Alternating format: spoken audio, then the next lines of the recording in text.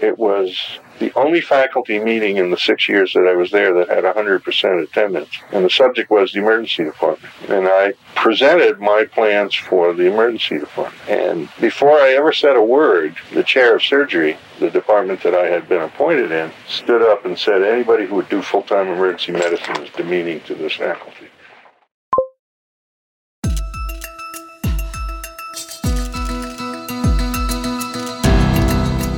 This is EM Pulse with your hosts, Sarah Medeiros and Julia Magana. The Alexandria Plan.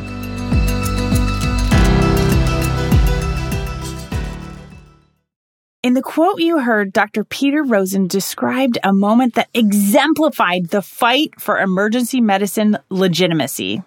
Dr. Rosen was one of the founders of emergency medicine, and of course, he wrote the first EM textbook. You know, Sarah, I have spent a lot of time lately thinking about what does the future look like? You and everyone else. It's definitely a time of change, and it's hard not to think about how COVID is changing the way we practice, educate, and the way we do life. And I think to look forward, it helps to look back. So I spoke with Dr. Brian Zink. He is a professor of emergency medicine and senior associate dean for faculty and faculty development at the University of Michigan. He is also a past president of SAM and author of Anyone, Anything, Anytime, A History of Emergency Medicine. He wrote this book because he realized that many of the emergency medicine founders were, let's say, aging out. And there was a very small window to capture the history of emergency medicine firsthand. So he packed a mic and a bag and went around the country recording the stories of 45 emergency medicine founders. You will hear some of these clips that he recorded firsthand throughout our podcast.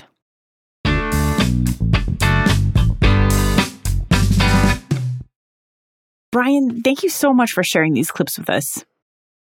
Yeah, it was the best thing I ever did in my academic life. There's a lot that went into the book, but I have a huge trove of audio recordings, transcripts. I still have all that stuff in my little archive.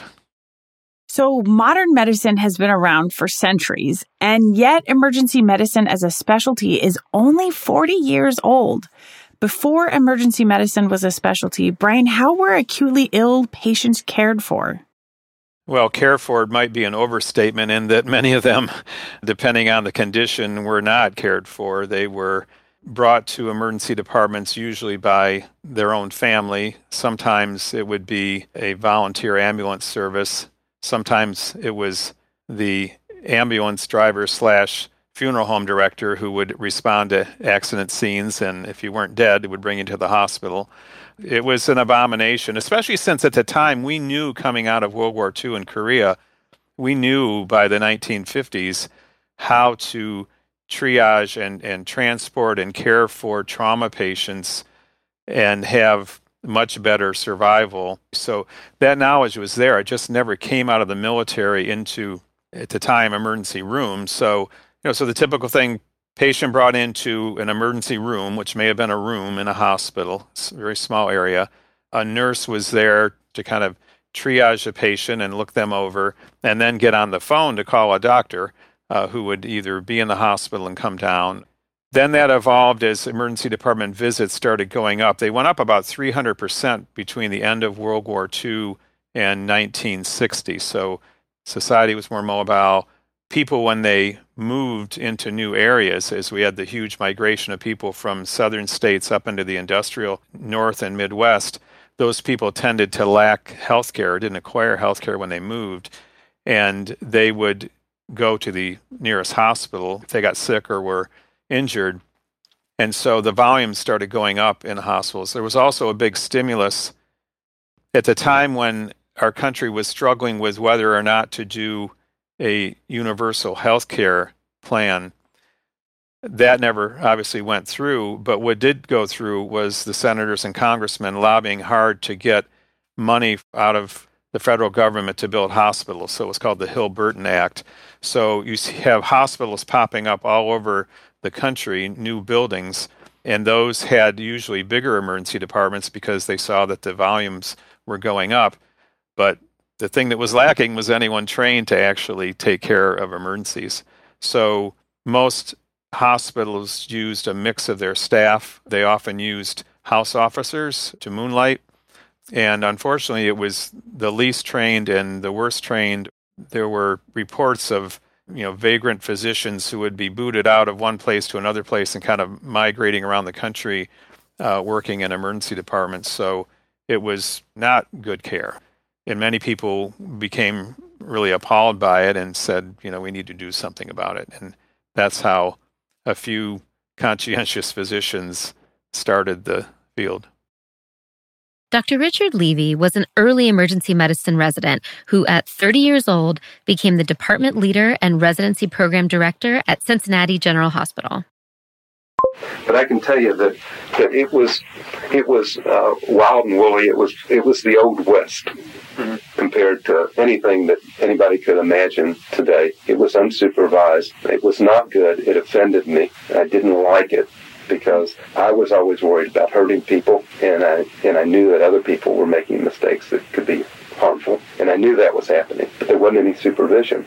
And I also knew that it was for another generation that was out there to bring some order to all of this and to be able to make it work with some instruction.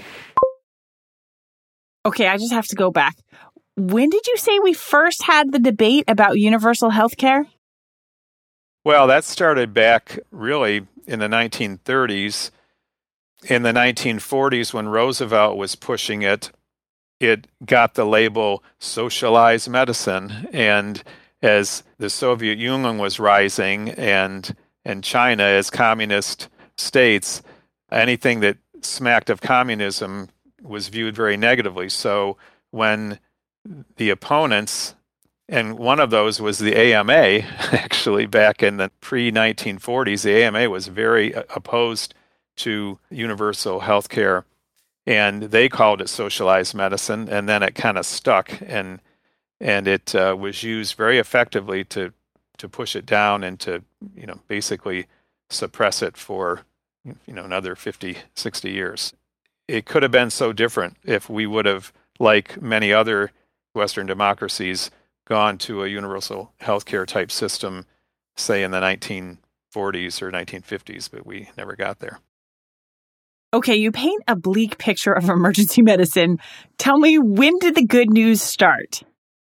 Yeah, well, it started in Alexandria, Virginia in the late 1950s. A guy named Jim Mills was a GP, had some internal medicine training, was working as a general practitioner in Alexandria, very busy, and he was made the chief of staff of Alexandria Hospital.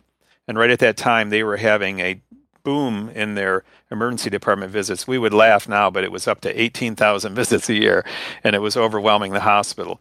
They were using a combination of residents, interns, medical students from Georgetown to staff their emergency department, along with some physicians that would come in overnight. But the staff physicians didn't like being assigned to the emergency department. And then there was a crisis with the Foreign Medical Graduate Exam, the ECFMG, in 1958. It made it a lot harder to pass that exam. So the house officers that staffed Alexandria Hospital, the numbers were cut in half. So they had a staffing crisis, and Jim Mills, as the chief of staff, said, we need to do something about this. When he worked in the emergency department, he actually really enjoyed that work. He was a very socially conscious guy, and he liked the fact that he saw different kinds of patients in the emergency department, more poor patients, more patients of color. And he found that very rewarding. And he got to thinking, well, I like this work. I'm not so crazy about my general practice.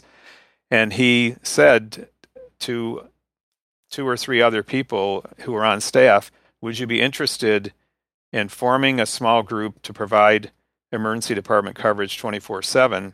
And so he convinced 3 other people, and in 1961, they had a contract with Alexandria Hospital to start staffing the emergency department full-time. That started in July of 1961, so they were the first full-time emergency physicians. They worked noon to midnight, midnight to noon, 12 hours. Interesting choice. And they were on for 5 days in a row, and then they were off for 5 days. And that was unheard of at that time. No physicians had 5 days off in a row. The other thing was that their peer physicians weren't getting called in the middle of the night to take care of things. So they were very happy. So they would talk about going to parties where a lot of the medical staff and their spouses were there, and the spouses be coming up and saying, "Oh, you just improved our lives so much by being there in the emergency department." And they got a lot of really positive feedback. And it took off, and they doubled their emergency department volume in just a couple years. They were up in 36,000 patients.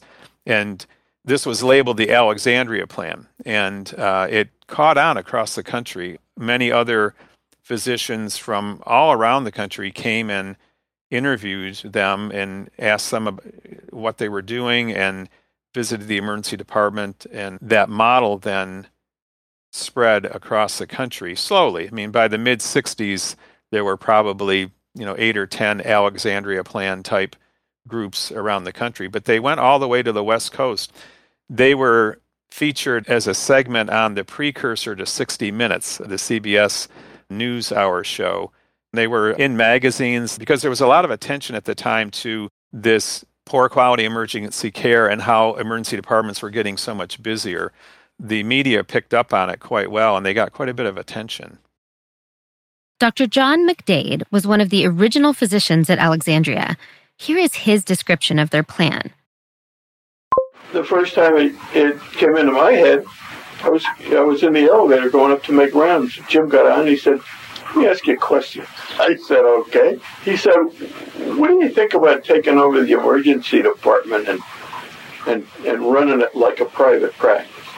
We decided we were going to have 3 audiences, 3 people that we were going to take care of: patients, the hospital, and the medical staff. And we were going to give all of them the same top-door service. That was the whole approach when we went into it. Dr. Ralston R. Hannes was a founding father of emergency medicine. He's a past president of ACEP and was the co-organizer with Dr. Wittgenstein of the first scientific assembly in 1969. Here, he recounts the courage of the Alexandria Plan. Well, Mills' thing got a lot of it, and that was a bold move, and it was a brilliant move. Those guys, they took balls for 4 of them to give up their private practice, and they were busy, and move into the emergency department full-time as hospital-based physicians. That really got it started. That was their thing. So how did the Alexandria Plan spread to what we know today? So these groups started around the country, and then in Michigan, a guy named John Wittgenstein started an Alexandria-type practice with another physician near Lansing, Michigan. And he got the idea of organizing so that emergency physicians could provide high-quality education to each other, because everyone had a gap because they had no emergency medicine training. Wittgenstein had actually done some otolaryngology for a while, and he had done general practice. Other people, early providers, had internal medicine. Some had surgery. Some had pathology. So they all had gaps in their training. And Wittgenstein's idea was, let's create a national organization so that we can put on CME conferences and teach each other, what we need to learn. Also, from the billing standpoint, the payers didn't know what to think of emergency physicians, and so there was clearly an incentive on that end to band together to try to essentially lobby the payers and government that this is a new type of practice and we should be paid for it, because the payments were treated more like an office visit when they were clearly, more valuable than that. So John Wittgenstein in 1968 got together 7 other people here in Michigan, and they met at the Michigan State Medical Society and said, "Hey, let's call ourselves the American College of Emergency Physicians." So a presumptuous start. But then the people in Alexandria and then another physician in Fairfax, Virginia, named Reinhold Leidelmeyer, got wind of the Michigan people, and Leidelmeyer said, "Let's have the first national meeting of emergency physicians." So they arranged that in November of 1968. About 32 people from around the country came, and they met and were very excited that they had compadres in this realm. So they decided to create this American College of Emergency Physicians. They basically adopted some of the initial logo and policies that the American College of Emergency Physicians in Lansing had developed, and they went national in November of 1968. They had their first national meeting in 1969, where they had about 65 people attend, I think, at the first meeting, and then it went up. It would double every year and was up into hundreds by the mid-1970s. And then it kind of took off. The first residency in 1970 at Cincinnati, followed by many more. By 1975, there were 35 residencies in the country. The LA County USC residency started in 1971, and they had the first academic department. Gail Anderson, who was an OB-GYN doc, was put in charge of the emergency department, but he got the residency going and then petitioned to have the first academic department of emergency medicine and was able to recruit some people as the first physicians. Again, none of them had been residency trained, but they assumed that role. And then when he had some graduates, he would pull them in to make them the first faculty in emergency medicine. Dr. Pamela Benson was the first ever emergency medicine intern in 1971, and she held many ACEP leadership positions throughout her career.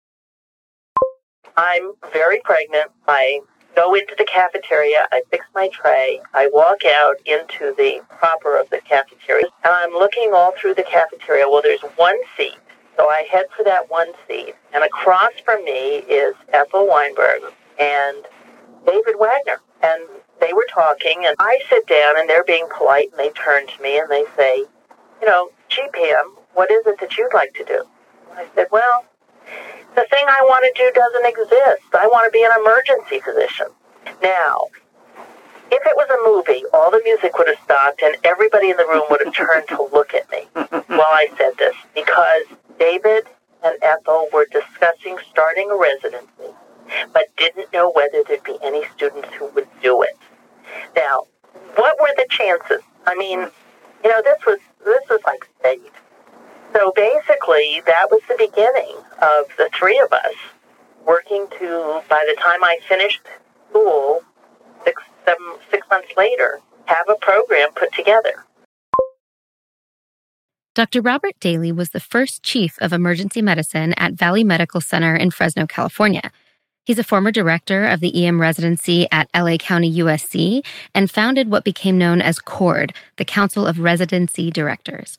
He was a strong advocate for resident education, and he describes the struggle of starting an EM residency in colorful terms. You can ask the next question, which is, well, when did the funds start? And of course, the funds started almost immediately, because there were a lot of people involved in emergency medicine who were nationally involved and who were starting residencies under the worst of circumstances, as Peter has undoubtedly eloquently outlined.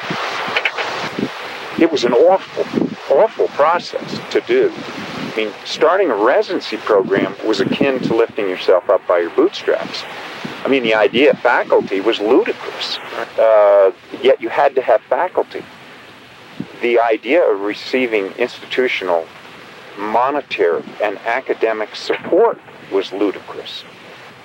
The idea of the emergency department as anything other than that dreadful place down on the first floor that you always had letters of complaint from and other problems with suits, et cetera, and bitching from the house staff about being there. It was nothing but a problem.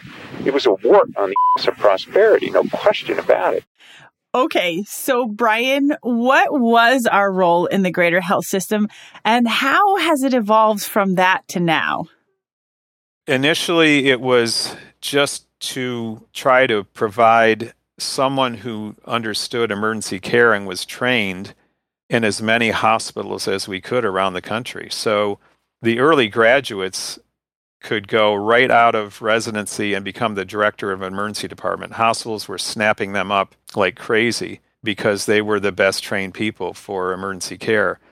Those individuals often, though, were having to slap together a staff that were not emergency medicine trained. But as the residency started putting out more and more people, you started having actual emergency medicine groups.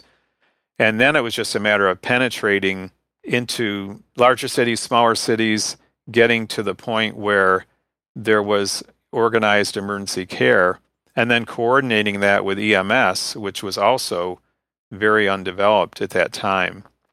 So yeah, it just was a matter of slowly spreading in the practice realm and then also gaining some academic credibility, trying to get into those traditional hospitals and hospital systems that were very much internal medicine and surgery dominated and did not have a very positive view about emergency medicine.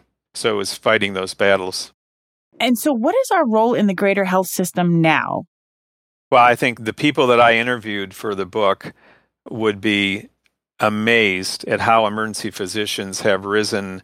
They wouldn't believe that we had the president of the AMA a couple of years ago that was an emergency physician, or that we have, people high up in government, and we have people running major institutes and centers, and that we have, close to 100 academic departments across the country, and that we have over 200 residencies. They never would have believed that. So I think our place is finally to have legitimacy. Even when I was a resident and in my more junior faculty time, we always had questions about, what is emergency medicine? Is it really a specialty? Is it really something that you should devote your whole career to? The negative stereotypes were pretty prevalent even back then. But then as we were seen as people whose training made us very good at being parts of healthcare teams and our understanding of the healthcare system overall, we became more desirable in terms of being on hospital committees and hospital boards and heads of hospitals and chief of staff and deans of medical schools and the like. So it took 20, 25 years from the time we had our earliest residencies to get to legitimacy, but we have. Here is Dr. Richard Levy describing what that felt like. There was always the undercurrent of, what's a smart guy like you doing in this? Why are you doing this? What's wrong with you?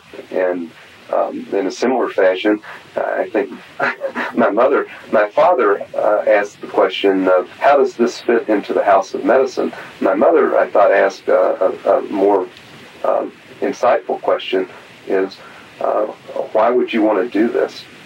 Which was actually a much tougher question to answer. What I'm saying is that people outside also couldn't understand why, a bright, energetic, smiling human being would go into something called emergency room, because it had a terrible reputation. I mean, it's sort of like, that's where losers are. Right. It was almost like a general concept of losers hang out there. So no, it was always a matter of, and that was part of what shaped me. I mean, if you think of my personality as you knew it, part of what shaped me, maybe even put a little bit of a chip on my shoulder. Brian, looking back, can you pick one pivotal moment? There was a big meeting in Chicago in 1973, summer 1973. By then, there were probably 10 or so residencies established, but the American Board of Emergency Medicine was just being put together. It hadn't been approved yet. And there was still a lot of question about whether hospitals were going to allow residencies to develop, whether the board would go on and develop. And so there was this big meeting that brought together the AMA, the AAMC, the residency bodies, all the other major medical boards. They basically kind of hashed it out over a couple of days' time, and they created something called the Blue Book. It was about an 80-page booklet that basically kind of laid out what the near future of emergency medicine was going to be. And they were able to get, very begrudgingly, an agreement that emergency medicine training was a legitimate need in the country, that emergency medicine residents should be trained by people who had trained in emergency medicine and not by others, and that the idea of a specialty should evolve and should be approved eventually. And so that was a really crucial meeting, and there were a lot of arguments, and the founders, George Podgorny, who was one of the people that helped coordinate that meeting, he called it a very contentious meeting. There were battles and people thumping on the tables and people saying that this should not go forward and that how could you possibly train someone in all the different fields of medicine, because it would take 9 years of training to learn everything that we know, and then the emergency physicians had to say, well, we don't need to know everything that you know. We just need to know how to respond to those patients who are in crisis. That's our role, and that's what we do. Dr. George Podgorny was the president of both ABEM and ACEP in 1979, the year that emergency medicine was recognized as its own specialty. He dedicated his life to training emergency medicine residents because, as a surgery resident himself, he spent a great deal of time in the emergency department and was struck by the fact that the sickest patients were cared for by the least trained residents who were rarely supervised. He was at that Blue Book meeting and describes it in this clip. The importance of that was, it was the first meeting about emergency medicine, not called together by emergency medicine. Right. First time, rest of the House of Medicine took a note that something is happening. And two, that was the meeting when it became abundantly clear, or crystal clear as Nixon used to say, to everybody that for emergency medicine to progress from the viewpoint of emergency physicians, we need a great deal of formal education and training. But both sides, though fought and were not friendly, so to say, both really came to the same conclusion: education. And then another crucial thing that followed up on that was Peter Rosen's landmark essay called The Biology of Emergency Medicine. And he responded to being challenged by someone in another specialty who said there is no biology of emergency medicine. There's nothing special. And he wrote this paper that every emergency physician of that era had either on them or could recite from, that there is this unique biology of emergency medicine. It's about, as he described it, taking the person who's trying to get up over the mountain and they're falling down the mountain, and you're trying to put them back up to so they can get to the top of the mountain. It's this kind of rambling essay, but it had a huge impact on people at that time. It was published in 1979, early 1980. That biology of emergency medicine was kind of a rallying cry for emergency physicians, especially in the academic setting, to say there is a legitimate area of study and we should be the ones studying it. Brian, was there anything that was particularly surprising in this endeavor? I guess the surprising thing is just how bad it was in the 1950s and 60s. And if you look through media accounts of people that were transferred from one hospital to another, this was before EMTALA, young 16-year-old that had a ruptured viscus and was at one hospital, but this was the private hospital and they wouldn't take him to the OR, and in the emergency department he gets put in an ambulance that can't do anything for him and taken to the other hospital, and he's basically septic and dies before he can get the surgery he needs, and just things like that. These just a whole litany of horror stories about people just dying or having incredible morbidity because someone didn't know how to intubate, or there was a radiologist doing emergency call and trying to figure out what to do. It was so fascinating to hear some of those historical details. I think my favorite quote was George Podgorny. "We don't need to know everything you know. We need to know how to respond to those patients who are in crisis. That's our role. That's what we do." Oh man, me too, Sarah. I loved that quote. It's emergency medicine in a nutshell. And it's really amazing to me that early on, they recognized what emergency medicine as a specialty is. Our definition of a crisis has morphed, and how we do it, what gadgets we use, and who does it has definitely changed. But that really is still the crux of emergency medicine as a specialty. Yeah, and we all know it can be frustrating to work with other specialties, but it's not even close to the same way the founders had to prove themselves. That is one massive change. But as different as things are now, we still fight some of the same battles. Emergency medicine evolved out of the necessity to care for a rapidly growing population of patients who needed immediate care and didn't have a place to go. We again have a large population that needs care. They feel in crisis and don't have a place to go. We can use this foundation to look at what our role is now and what it will be, say, 20 years from now. Pulse check. The founders of emergency medicine faced significant challenges that they overcame by being scrappy, innovative, collaborating with other services, and above all, focus on education. They educated themselves, their colleagues in the hospital, the government, and the public. Education is absolutely at the foundation of our specialty.